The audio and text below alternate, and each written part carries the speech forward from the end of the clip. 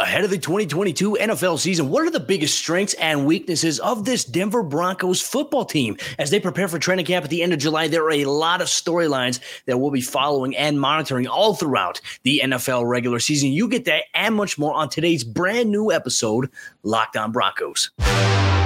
You are Locked On Broncos, your daily Denver Broncos podcast. Part of the Locked On Podcast Network. Your team every day.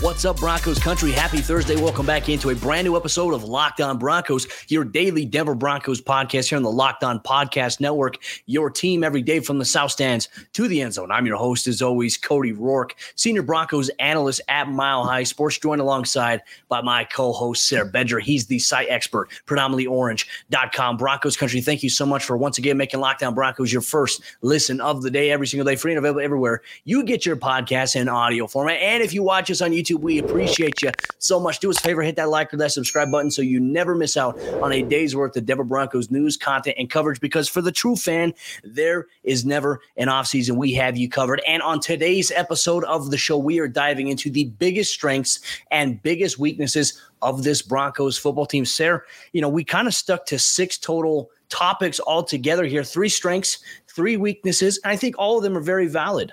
I think so too, and the great news is for anybody that's listening to this, just know it was a little bit difficult to come up with weaknesses. Just in general, you look at this roster, you look at the team overall, like we talked about all offseason, the vibes in Broncos country right now are very, very good. And for a lot of good reasons, right? It's not just, hey, we're looking at everything with orange glasses or whatever people like to say. We're not drinking the orange Kool-Aid.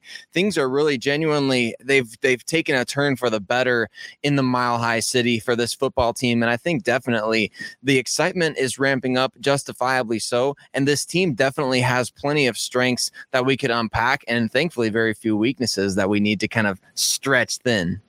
Well, let's start things off on this show here today. It's a beautiful day all across Broncos country. Let's focus on the strengths. We're going to focus on 3 strengths through this segment, next segment. Then we'll get into some of the weaknesses a little bit later on here in the show. I would say starting things off here, the most notable strengths so far, I think the Broncos roster depth as it stands going into training camp, going into the season. I mean, you look across the board on the offensive side of the ball, a ton of skill players, a ton of talent, some question marks at some positions, which we'll get to a little bit later on here in the show. But then you also have Russell Wilson. And you have a lot of excitement, a lot of potential there. You look at the defensive side of the ball. You're returning a lot of the key guys from last season that were impact players for a very good defense, one of the top defenses in the National Football League. Now you have a brand new defensive play caller, but I look at this team's roster depth, Sarah, at cornerback, at wide receiver, safety, defensive line, edge rusher even. And I think, the Broncos have a very good problem. They have a lot of talented guys to have to pick and choose from. They do. Roster depth, we know that's going to be critical over the course of any season. And just like we've seen since even dating back to when the Broncos won Super Bowl 50 in previous years, things like that, like the deepest roster and the healthiest team typically is the one that's the last one standing in the very end, right? And the Los Angeles Rams are great proof of that last year. Of course, they lost Odell Beckham in the Super Bowl, but leading up to that point, they were mostly healthy for the entire year. And you keep a core of players that talented intact and able to play the majority of your games, you're going to win a lot of football games in the NFL. And so I think that's key for the Denver Broncos. But not only that, you got to have a deep roster. You got to be able to rotate guys in. We've talked about, like you mentioned, the edge rushers, and we talked about how George Payton and Nathaniel Hackett, they want to send waves of pass rushers. And I think you can do the same at a variety of different positions. Just imagine the Broncos wide receiver group and the offensive skill players in general, the waves, quote unquote, or so to speak, that they'll be able to send at teams with different variety of skill sets at those positions. You've got obviously the ability to pound the rock with Melvin Gordon and Javonte Williams and really bring that 12 personnel if you want to, or what you could do is throw 4 wide receivers out there and see how are you going to cover Cortland Sutton and Jerry Jeudy and Tim Patrick and KJ Hamler if they're all on the field at the same time. So it's going to be fascinating to see that roster depth is going to come in handy over the course of the season. We know the war on attrition is real in the NFL. You've got to be deep. You've got to even have a really good practice squad because a lot of times those guys are going to play. Thankfully, the Broncos are very good in this regard. Well, you mentioned it as well with the injuries, and George Paton, I think, has made it an emphasis since becoming the general manager of acquiring depth, not just good starters, but depth behind those starters. It's evident right now when you look at the roster construction that Denver currently has. But let's get to the second strength here. And I think this could be number one here. Having a franchise quarterback. Russell Wilson is now the franchise quarterback here for this Broncos football team. This was an area last year that was a significant weakness for them. They didn't have a franchise quarterback. They didn't have a quarterback that was going to take them to the next level. Now they have a quarterback who has all the tools to make that possible with Russell Wilson. Yeah. And last year at this time, like, we didn't even know who that quarterback was going to be, right? It's kind of crazy to look back and think how much things have changed over the last 2 years. But man, for the Denver Broncos to finally have a franchise quarterback in place, this is the number one reason why everybody in Broncos country should be excited. You finally got a guy that not only has been an MVP candidate, not only has been All-Pro, Pro Bowl, all these other accolades that Russell Wilson has racked up throughout the course of his career, Walter Payton Man of the Year type guy.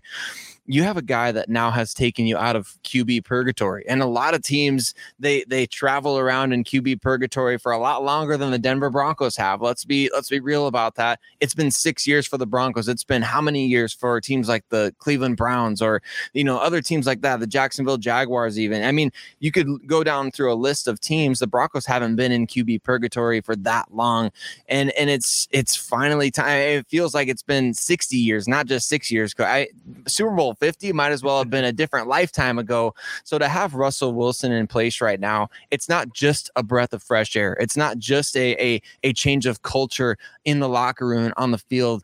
It's a complete reset and resurrection of expectations in the Mile High City. Now we're no longer arguing over, well, could Teddy Bridgewater potentially play the best he's ever played and lead the Broncos just to the playoffs? The conversation has shifted to now you are a legitimate Super Bowl contender. How are you going to get through the gauntlet of the AFC West? You've got a guy that can now be the tide that raises all boats. I'm going to continue to say that. That's who Russell Wilson is.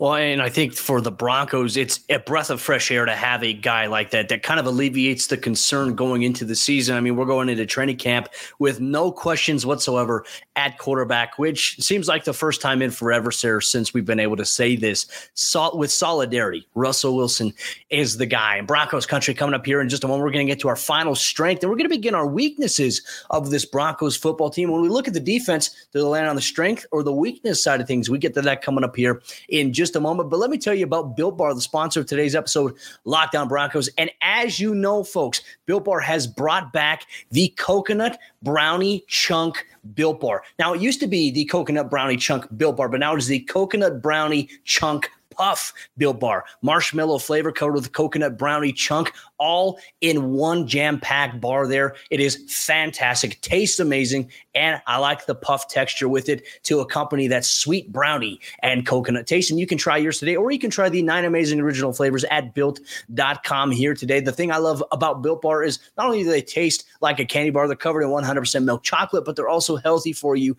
as well. 17 grams of protein, 130 calories, and only 4 grams of sugar. And I want you to try yours here today, whether it's your first order or whether it's a recurring monthly order. Go to Built.com. Make sure you use promo code LOCKED15 at checkout, and that's going to get you 15% off your next order at Built.com. As we continue on with our strengths and weaknesses of this Denver Broncos football team heading into the 2022 NFL season. Real quick, just want to say thank you so much to everybody in Broncos country for tuning in once again here to the Locked On Broncos podcast. Whether you're listening on your favorite podcasting platform or whether you're watching us on YouTube, it means the world to us that you make us your first listen of the day, that you take time to listen to us talk all things orange and blue. We appreciate you so much. So mile high salute to everybody in Broncos country. Sarah, let's continue on with our conversation here today. We have one more strength of this Broncos team that you and I picked together and we highlighted. And Broncos country, we are eager to hear what strengths and weaknesses you believe. So make sure you drop them in the YouTube comment section down below if you're watching on YouTube. But Sarah, I think when we close out this strengths portion here, looking at 3 strengths, 3 weaknesses, the strength has to be with this Broncos defense. I mean, when you look at it all across the board on paper right now, the Broncos have a top-tier defense. They were a top defense last year in the NFL. Yes, they had Vic Fangio as the defensive play caller. He's gone. His system remains intact, but it's a new defensive play caller and Ejiro Evero coming over from the Los Angeles Rams. But, man, I just look at all the skill players. I look at all the depth that the Broncos have, some of the big-name additions that they brought in through NFL free agency or already on the roster coming back from injury, or we also look at the NFL draft, and I think to myself, on paper at least, this defense appears to be top tier. Do you agree? Do you disagree?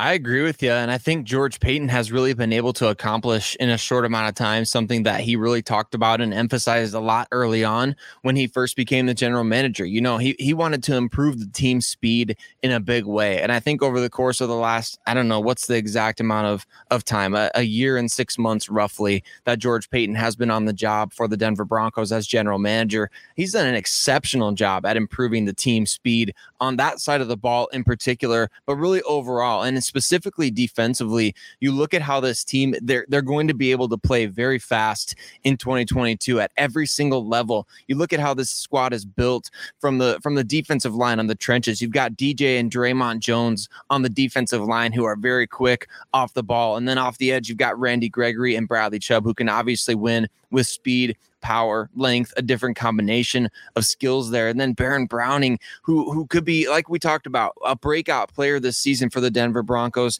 maybe playing a hybrid role, maybe mostly playing on the edge, maybe dropping into coverage a little bit. We'll see what the future holds for him, but we think he's one of the best, at least I do think he's one of the best 11 defenders on this Broncos team. We'll see how they deploy him, but he's got big time speed. Then you got Jonas Griffith, another freak athlete, the defensive backfield. Patrick Surtain, what did he run? 30 miles an hour on his pick six last year? All kidding aside, one of the 3 fastest plays of any ball carrier in the NFL last season. Then you got Ronald Darby, who might be the fastest guy on the defense, which is crazy. So I think definitely the Broncos are going to be able to play way faster in 2022 defensively. And we already saw that was a top 5, top 10 unit for most of Vic Fangio's tenure.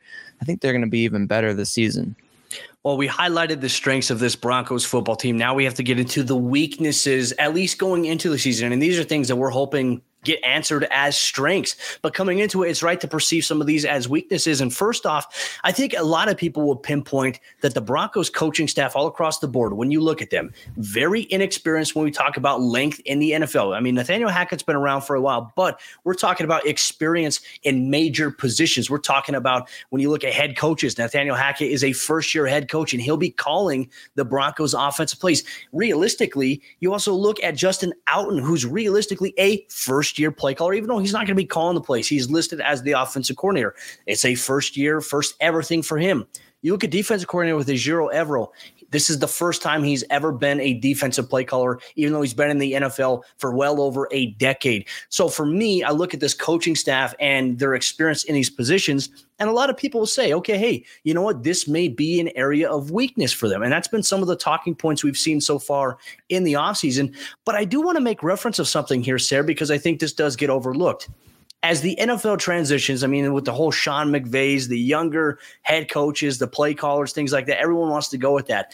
The Broncos last season, for the last 2 years actually, with Vic Fangio and his staff, they had the most overall experience amongst coaches across the entire NFL on one staff. And look how that turned out for the Broncos. It didn't lead to success. I mean, sure, the Broncos defense, they're the number 1 scoring defense in the NFL. You love that. But collectively, with the talent that they had, with the experience that they had at the coaching positions, they simply couldn't get it done. So maybe this weakness could actually become a strength at some point. I think it could. And I think what's really interesting about it is you look at what this coaching staff did, the half of them on offense that was in Green Bay over the last handful of years, and the other half kind of in Los Angeles with the Rams. What they were doing is they were working with a lot of Super Bowl caliber and MVP caliber players on both sides of the ball, which is really fascinating to me because their head coaches, Sean McVay and Matt LaFleur, they stepped into really odd situations, didn't they? They stepped into situations where there was maybe not a ton of pressure for a first-time head coach, but a lot of pressure in the fact that you're coaching guys like Aaron Donald and Aaron Rodgers and Jalen Ramsey, and all of a sudden the expectations change dramatically. You're a young first-time head coach coaching the MVP of the NFL. You're a young head coach coaching arguably the best defensive player we'll see over the course of the last 15, 20 years. I think it's really fascinating to see now what Nathaniel Hackett and Ejiro Evero and this new staff are going to be able to do coming into Denver. Obviously, you got Russell Wilson on one side of the ball, and you've got now, and maybe not anybody as big as Aaron Donald defensively, but certainly some stars on that side of the ball with Pat Surtain, Justin Simmons, potentially Bradley Chubb, Randy Gregory off the edge, Draymond Jones. I think there's definitely some parallels to be drawn there. Yes, is it a weakness from perception-wise, looking from the outside looking in? Of course, you got a first-time staff. That's basically the polar opposite of what we had before, but I do think there's some benefits of that as well, because we've seen how well these coaches can collaborate with big personalities on the roster, big time superstar caliber players. Aaron Rodgers loves Nathaniel Hackett. I would guess that Aaron Donald loves Ejiro Evero, and they've worked well together in the past, even though Evero wasn't his position coach. My guess is, Cody, that these coaches know how to work with players better than the previous staff because of what you just mentioned. A lot of that experience that they brought to the table led to some rifts between the coaches and the players when it came to collaboration. Well, that's going to be a big difference to kind of follow this upcoming season, especially with the dynamic. And as we've heard from players this offseason, just it's a different energy with this coaching staff, which is a great thing. They say the coaches are more hands-on. They're more welcoming in a sense to when players walk in the building. It's not about just ball. It's about, hey, how's the wife? How's the kids? What did you do this weekend? Things like that. Like that stuff right there is important because, Sarah, and just in general human interaction, it's nice to be able to have people that actually care about what's going on in your life outside of just work. I think it's an important thing. It's camaraderie. That's why you and I are such good friends, brother. That's why I appreciate you. But yeah, I think it's an important thing that we're going to continue to follow here. But coming up here in just a moment, Broncos country, we're going to get to two other weaknesses that have to do with certain positions on the offensive and defensive sides of the ball. You get to that coming up here in just a moment. But before we do that, let me tell you about the Locked On NFL podcast. Make sure you check it out, free and available everywhere you get your podcast or on YouTube, as they analyze the big trade from yesterday. Yes, Baker Mayfield is now going to Carolina. He is a Panther after the Browns traded him yesterday. What type of impact does this have on the Browns, on the Panthers, and it sets the table for their Week 1 regular season matchup? Plus, check out Julian Council on the Locked On Panthers podcast and Jeff Lloyd on the Locked On Browns podcast for the local experts' angle on the biggest story of the day, the Locked On Podcast Network. Jumping into the fourth quarter action on today's episode, Locked On Broncos. Once again, thank you so much, Broncos country, for making Locked On Broncos your first listen of the day every single day. Continuing on here with our strengths and weaknesses of this Broncos team heading into the 2022 NFL season. We just talked about the inexperience of the coaching staff being as a perceived weakness for this team coming into the season. But now we're going to get into a little bit of some more positional dynamics here as we close out today's episode of Locked On Broncos. And Sarah, let's start things off with the linebacker position. Just some question marks. Not necessarily that this is the weakness heading into the season, but this is one of those positions that has a lot of questions because really outside of Josey Jewell, we have an idea who we think will start, but we have no idea who will be the real legitimate starter next to him. And then outside of that, you have a lot of question marks with depth with Alex Singleton, Justin Sternad, Barrington Wade, and some other guys, even some undrafted rookie free agents like Kadofi Wright and Kanai Maga, who are going to be set in the mix to compete for a roster spot as well. So is the linebacker position right now for this Broncos team, as we mentioned, it was hard to really find a lot of weaknesses, but is this one of them? Well, I think it's got to be up there on the, on the list of considerations for sure. I mean, Josey Jewell, we love the outlaw. I mean, Josey Jewell, he was Absolutely. A Hawkeye. He's great in my mind, but he's coming off a pectoral injury that ended his 2021 season after just over a game. So definitely a question mark there. I mean, we of course believe he's back fully healthy, ready to go like he says he is. So there's no reason to think that there's going to be ill effects, but he is coming off of injury, which does raise a little bit of a question mark at the very least. And then Jonas Griffith, I mean, he was outstanding over the last 4 games of last season, but is that going to carry over to this season? We hope it does. We believe the coaching staff when they say they think it will or potentially could. So I think that's the thing. And then like you mentioned, Alex Singleton, I go back to money talks, and a lot of these different situations with players on the roster, money speaks very, very loudly. And the Broncos gave him less guaranteed money than they gave undrafted rookie Christopher Allen, who's coming in from Alabama. So ultimately that could mean absolutely nothing. And maybe they really like Singleton and they just felt like hey, we could get a guy at a discounted rate. But then I come up with this question again. Why did the Eagles not re-sign him for that amount if they needed a starter at that position, which they did? So to me, it's just a position. And Justin Strnad, obviously last year kind of effectively got benched, right, for guys that were on the practice squad. So it was just a tough scene last year. And I don't know what Barrington Wade's going to bring to the table. We don't know if any of these undrafted guys can come through. To me, I look at this position group as you're one injury away from being in almost disaster crisis mode, because last season it was one trade after another. Who was the guy that they were? Oh, Avery Williamson, signing him to the practice squad and then him getting poached away and then bringing him back and then letting him go again. It was a disaster, multiple trades, poaching Micah Kaiser off the Rams practice squad. Like, I would much rather see that situation get worked out in the preseason or training camp than have to deal with it during the season. I think that's a very good point that you make. You don't want to enter 2022 with questions at one of the more important positions in football, and that is the inside backer position and the depth that is there, because we don't want to have another instance of that Cleveland Browns Thursday night game where the Broncos were giving up like 16 yards per rushing attempt to Dearness Johnson, of all people. That was his breakout game. It came against the Broncos, unfortunately. That was a game the Broncos should have won, but, I digress. Let's get to our final weakness on today's episode of the show, and I think a lot of it perception-wise here once again. Solidarity on the offensive line. Like, we don't know really truly what the Broncos starting offensive line will look like. Maybe minus one or two, maybe three positions here. But ideally, Garrett Bowles locked in. We believe Quinn Miners locked in at right guard. And you can make the argument, Lloyd Cushenberry, even though there's going to be some competition, probably the odds-on favor right now to be the starting center for the Broncos. Outside of that, left guard is wide open. Right tackle is absolutely wide open right now between three veteran players. In your opinion, is this an area of weakness for this Broncos team right now? Well, I think it's certainly something that you don't want to be an issue, right? Because that was the one thing I think a lot of fans in Seattle complained about during Russell Wilson's time there was they needed an offensive line that can actually protect this guy, that can actually keep him upright, that can actually be, consistent. And I think the Denver Broncos, they've struggled to find consistency, at least in the starting lineup. Like, the offensive line, for better or worse, they've actually gotten pretty good over the last couple of years with Mike Munchak calling the shots. Now you got Butch Berry as the offensive line coach. You're changing scheme, which we think will be favorable to the players. But as the Broncos have slowly gotten better on the offensive line, the parts just keep on changing, don't they? I mean, it's now a question mark whether Dalton Reisner will be the starting left guard and who's going to start at right tackle. I think the sooner you can get that starting lineup solidified, the better. Not just because, okay, we have a starting five. That makes it automatically good. That's not what we're saying. What we're saying is you want to get that offensive line as much time as possible to gel together as one unit. That's so important. And you hear guys talk about that all the time. And yes, you can rotate guys in and out. You can have competitions. May the best 5 men win. And I feel like the Broncos have maybe 10, 11 guys that could play in the NFL this year, but it's just figuring out those starting pieces. Who's actually going to be up there? Who's actually going to be protecting Russell Wilson? You got to figure that out sooner than later.